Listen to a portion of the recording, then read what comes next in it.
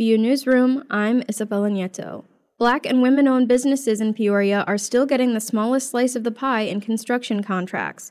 That's according to City Chief Diversity and Inclusion Officer Melody Green. She presented data showing minority and women contractors are growing in the workforce, but they are still facing barriers to success. 1999 was 25 years ago, and these barriers remain.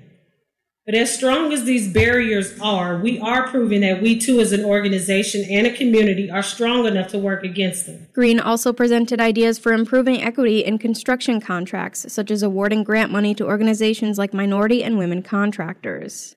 Governor J.B. Pritzker is defending his budget proposal from critics who say Illinois is not increasing education funding fast enough. Pritzker's new budget plan calls for a $350 million increase in evidence-based funding.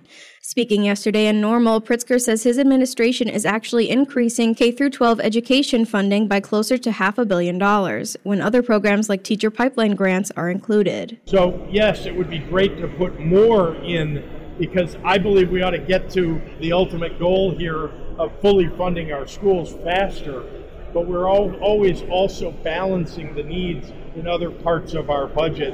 Education advocates published an op-ed this week arguing for increased evidence-based funding to offset inflationary pressures and the end of COVID relief money. An author returned home to Peoria this week to showcase her children's book. Dr. Tristan Brene Johnson read her book, Black History Explorer, My Name, Our Power, to 3rd and 4th grade students at Whittier Primary School on Tuesday. It's the same school district she grew up attending. The book teaches Black children to take pride in their name and how it is pronounced. I don't care if your name is like the hardest name to pronounce, practice it.